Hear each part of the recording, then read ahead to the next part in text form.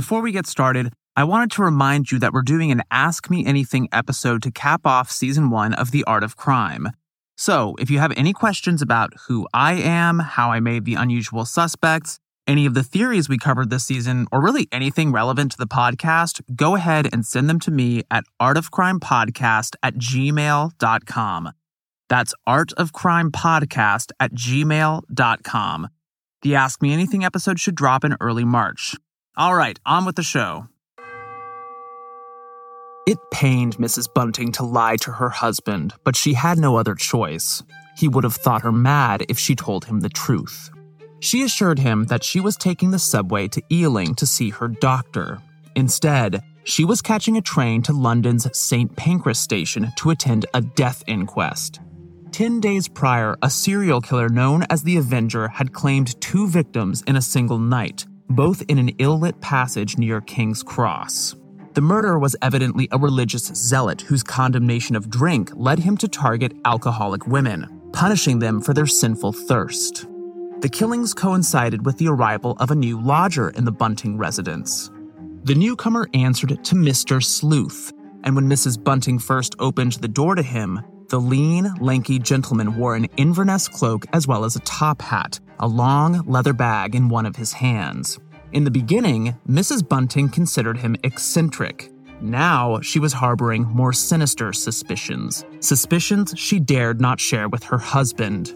Mr. Sleuth made regular nocturnal outings which lined up with the dates of the homicides. He recited bloody passages from the Bible while alone in his room. He conducted his enigmatic quote-unquote experiments in the kitchen while the rest of the house was asleep, befouling the air with the smell of burning wool. After getting off the train, Mrs. Bunting passed through a crowd outside the coroner's court and went inside, taking a seat in a well-lighted room with gallery seating not unlike a theater. Many of the men and women there had a wolfish look about them and had come for no reason other than to lap up the gory details as witnesses testified. Meanwhile, Mrs. Bunting had come for the tiniest morsel of evidence that she wasn't collecting rent from the Avenger himself. Mrs. Bunting is the heroine of Marie Belloc Lowndes' 1913 novel, The Lodger. As we discussed in episode 6, Walter Sickert rented rooms from a woman in Camden Town who suspected a former tenant of committing the Ripper murders. Sickert told others what his landlady told him, and before long, the story had spread far and wide. It's unclear whether Sickert was the teller when Lowndes heard it, but it reached her ear at a dinner party one evening, and she used it as the basis, first for a short story, then for a novel, and later for a play. Mrs. Bunting's trip to the inquest is my favorite part of The Lodger. For more reasons than one, the excursion distresses our heroine. She goes having deceived her husband and worries about being perceived as a morbid sightseer. When the inquest begins, she aches with newfound sympathy for the victims, their fate eclipsed by the Avenger's notoriety as well as the excitement surrounding the investigation. I'm partial to the inquest scene primarily because it's a far cry from distressing. It's funny. In a surprise foray into social satire, Lowndes makes a mockery of the entire process, and she's particularly teasing toward a witness who shows up with bogus testimony and ulterior motives. The Lodger's farcical inquest scene resonates with one of the more bizarre episodes in the Whitechapel murders. Much of what we know about the canonical Ripper victims comes from statements made at their inquests. In episode 1, we covered the lives and untimely demises of these 5 women, but we never talked much about the inquests themselves. There's much to be said about them, as they were objects of intense fascination, feverishly and often erroneously reported by the press. In some cases, witnesses as colorful as, even more colorful than, the one in The Lodger added to the spectacle of these events. After looking at Lowndes' novel, we'll hear about one of these witnesses, along with the media sensation she ignited. This is The Art of Crime, and I'm your host, Gavin Whitehead. Welcome to bonus episode 2 of The Unusual Suspects, Inquest Scenes.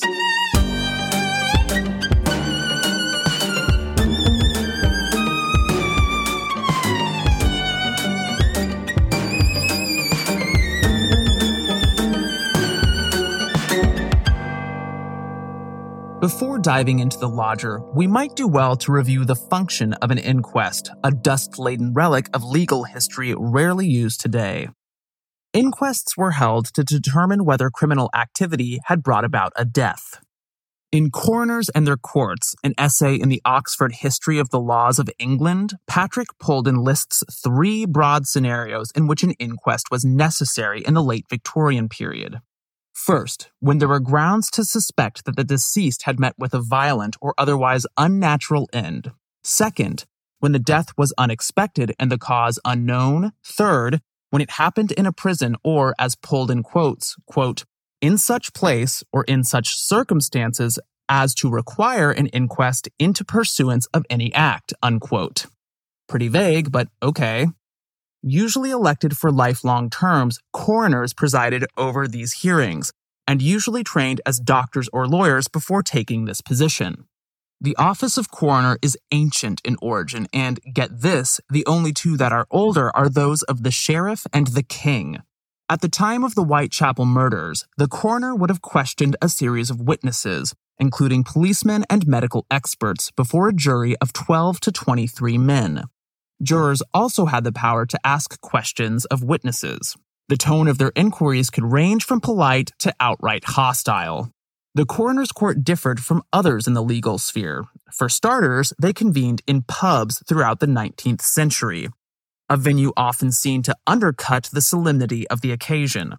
Defendants stand trial in criminal and civil courts, not so in a coroner's court. Nor did a jury find anyone innocent or guilty. The coroner's court was a fact-finding body. It presented evidence to the jurors, who in turn reached a verdict as to whether the death in question had resulted from a crime. If this were the case, jurymen furthermore named the suspected perpetrator, who then went to criminal court unless the culprit's identity was unknown. To give an example, the inquests held for Jack the Ripper's victims ended in a verdict of willful murder against a person or persons unknown. As in the case of criminal and civil cases, however, members of the public could attend an inquest.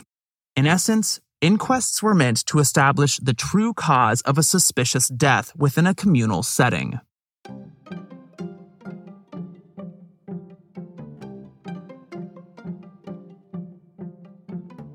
In the lodger, coroner, jurymen, and witnesses alike fall all over themselves in pursuit of the truth.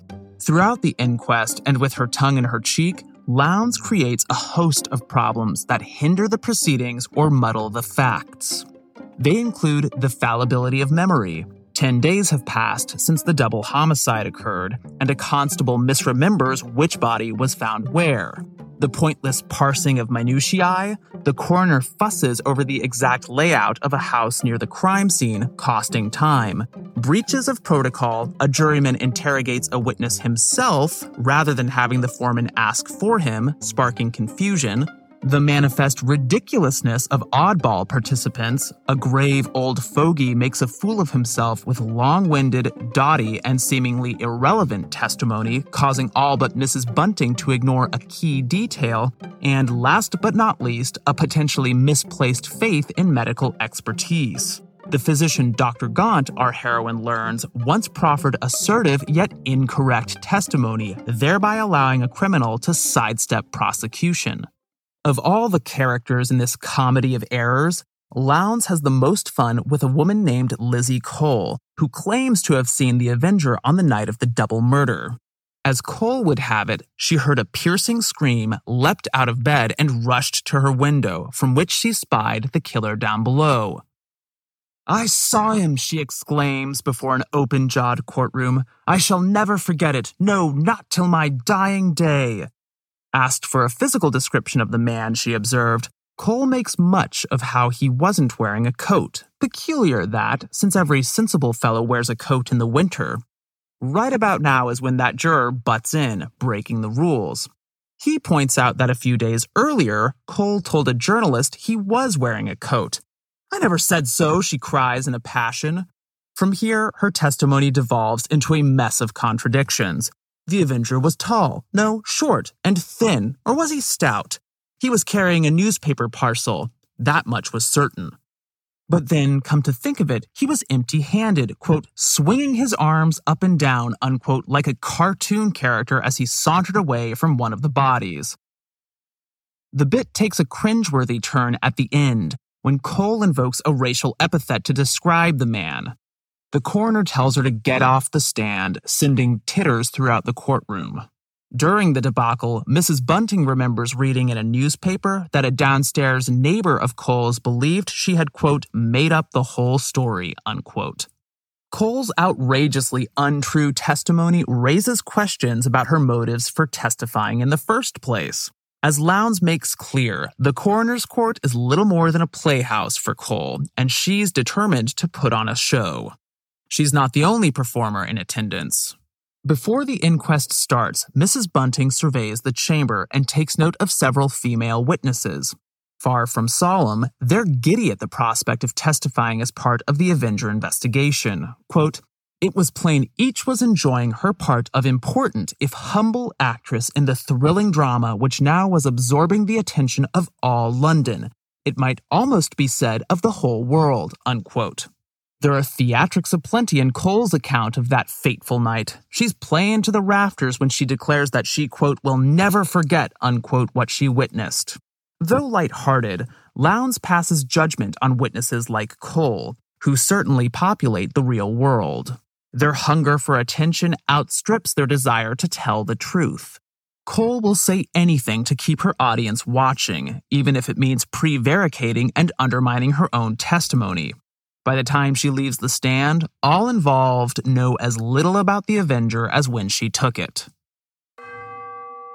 Before moving on, I want to give you a friendly reminder of what you can do if you like what you've heard on The Art of Crime and want to support the show. First and foremost, tell everyone you know, plus the occasional stranger. If you follow The Art of Crime on Facebook, Twitter, or Instagram and get a kick out of a post, go ahead and share it so that others in your network can find out about it. If you don't follow us on any of those social media outlets, please join. There's a lot of cool paintings, sketches, sheet music, maps, and photographs on there. Second, if you listen on Apple Podcasts, Spotify, Good Pods, or any other app that allows you to rate shows, please leave a rating for The Art of Crime. If you listen on platforms like Apple Podcasts that allow you to write reviews, it would make my day if you reviewed The Art of Crime. Finally, check us out on Patreon at www.patreon.com/artofcrimepodcast and consider becoming a patron. Doing so not only helps keep the show going, but also entitles you to some pretty awesome benefits, including early access, ad-free listening, exclusive merchandise, and bonus episodes like this one, many of which will be available only to patrons starting next season. Also, if you prefer to make a one-time donation by PayPal, you can do so. For more information, check out www.artofcrimepodcast.com. All right, that's it. On with the show.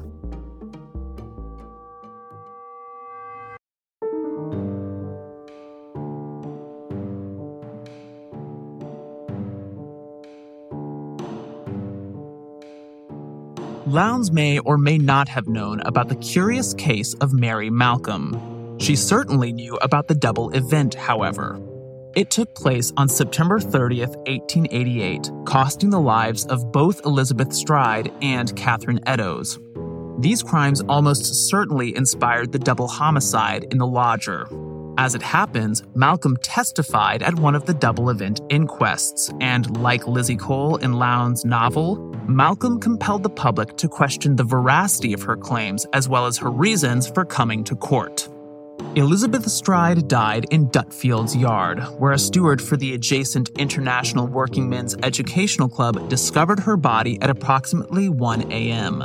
Shortly after, police removed the corpse to the mortuary in the St. George's of the East churchyard. The first task at hand was to identify the victim. Within 24 hours, more than one of Stride's intimates had come forward to name her, including Michael Kidney, a hard-hewn dock worker who had been cohabitating with Stride. These identifications led the authorities to believe they had resolved the matter. Enter Mary Malcolm. Viewing the cadaver, Malcolm swore that it belonged not to Elizabeth Stride, but to her sister, Elizabeth Watts. She recognized her sister by a mark the size of a pea on her right leg. An adder had given it to her while the two of them were playing in the grass one day. Malcolm had a bite mark of her own on her hand, left there by the same set of fangs. She threw police for a loop, and questions resurfaced as to the victim's true identity. Malcolm not only catapulted the inquiry into confusion, but also excited the popular imagination with the gothic tale of how she learned of her sister's passing. At 1:20 a.m. the night of Stride's killing, roughly 20 minutes after the discovery of her body, Malcolm lay in bed with her husband, Andrew. All of a sudden, each heard a loud thud on the mattress, followed by the sound of 3 distinct kisses. Then, Mary felt a pressure on her chest. A flood of trepidation washed over her, along with a foreboding that her sister was dead. It dawned on her that Elizabeth Watts's spirit had visited her bedside to bring news of her demise.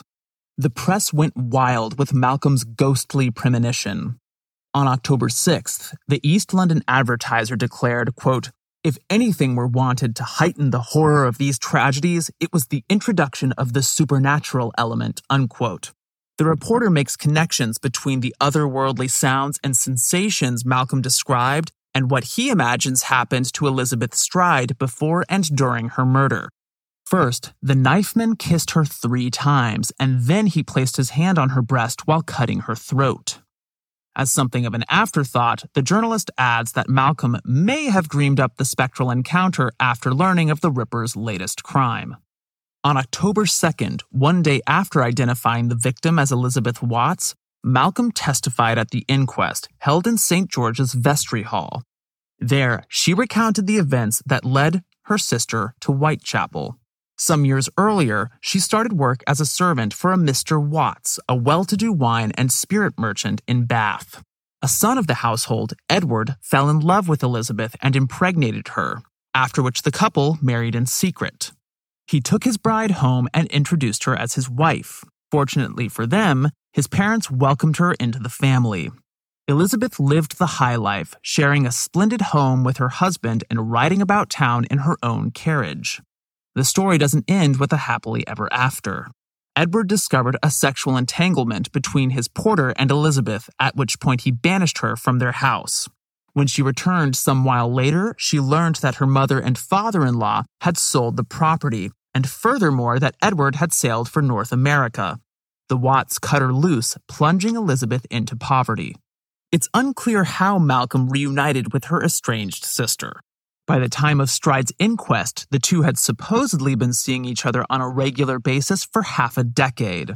Malcolm further testified that for the past 2.5 years, she had gone to meet Elizabeth Watts on the corner of Chancery Lane to give her 2 shillings at 4 p.m. every Saturday afternoon.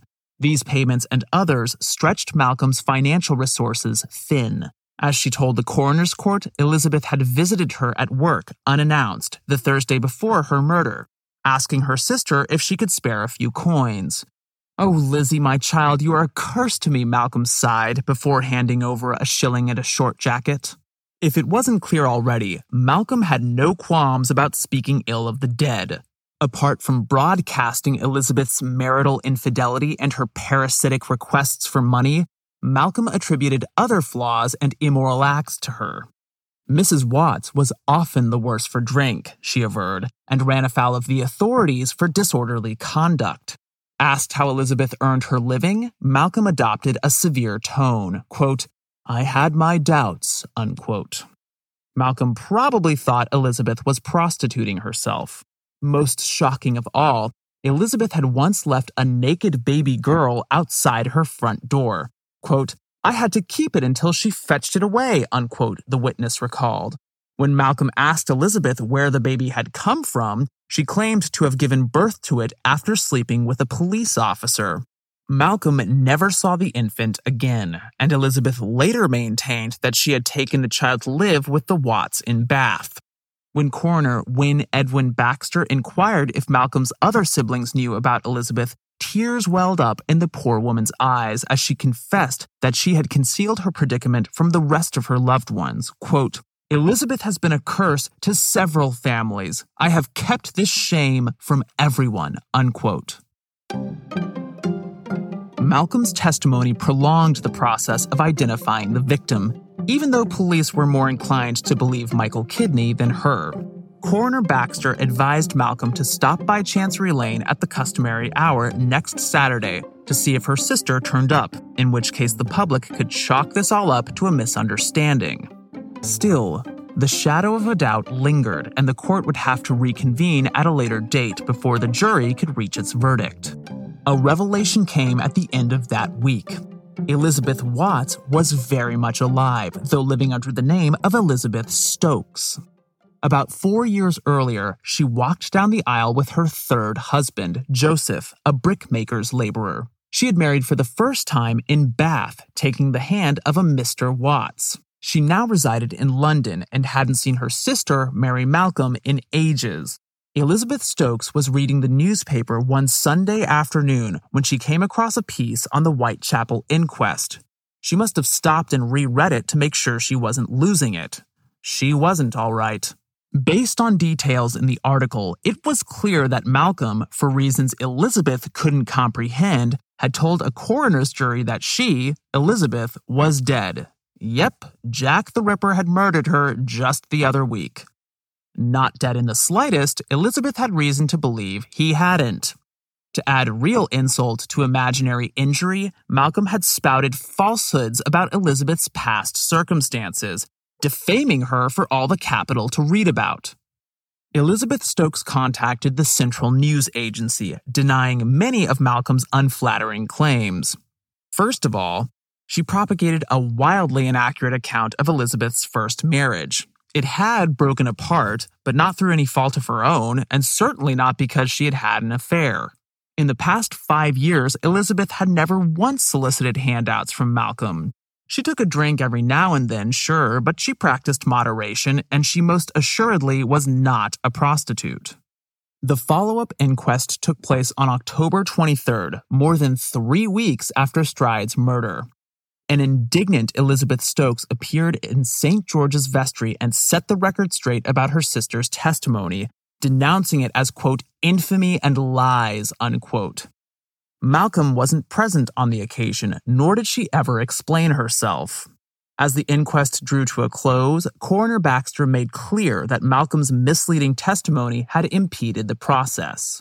Now certain that Elizabeth Stride had crossed paths with the Ripper, the jury issued a verdict of willful murder against a person or persons unknown.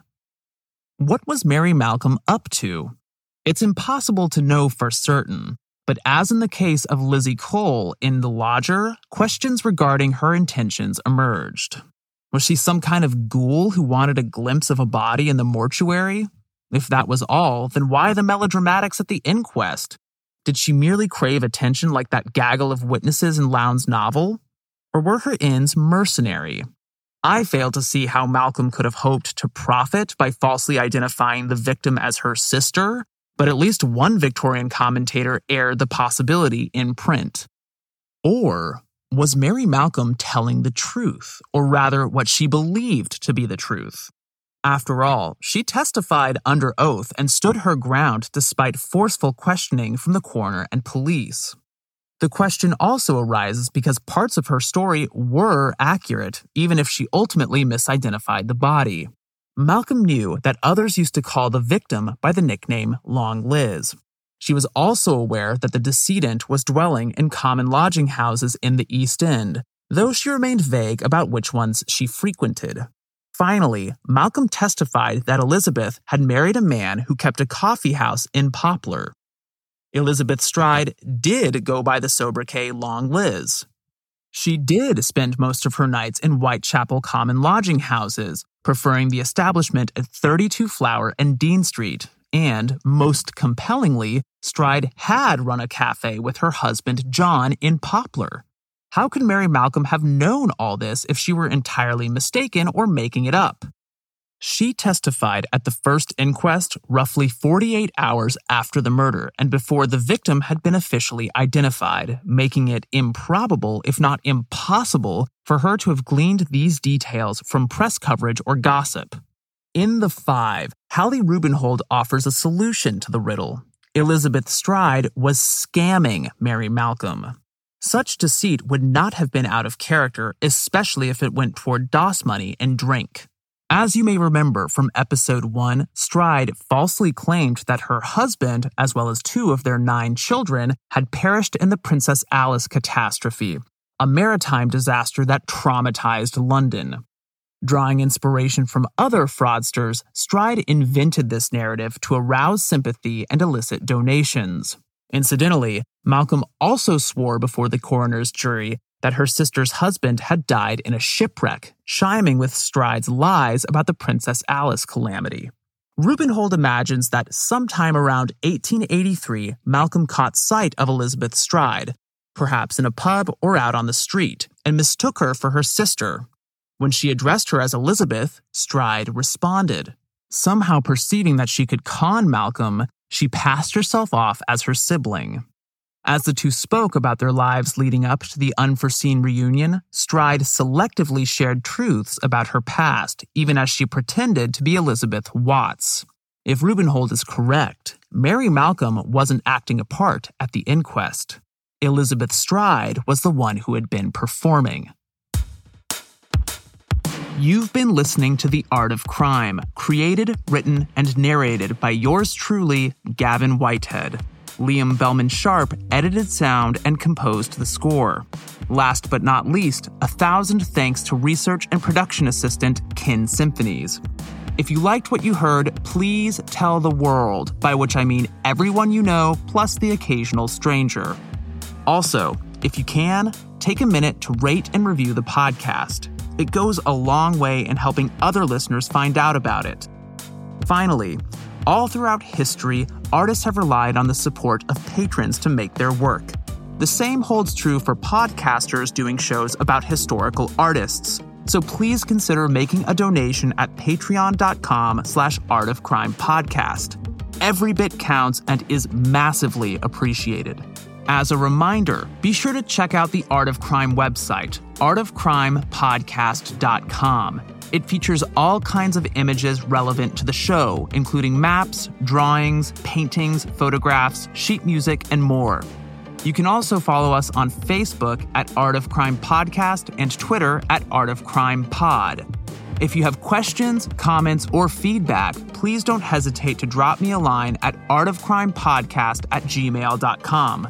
Thanks for listening, and until next time.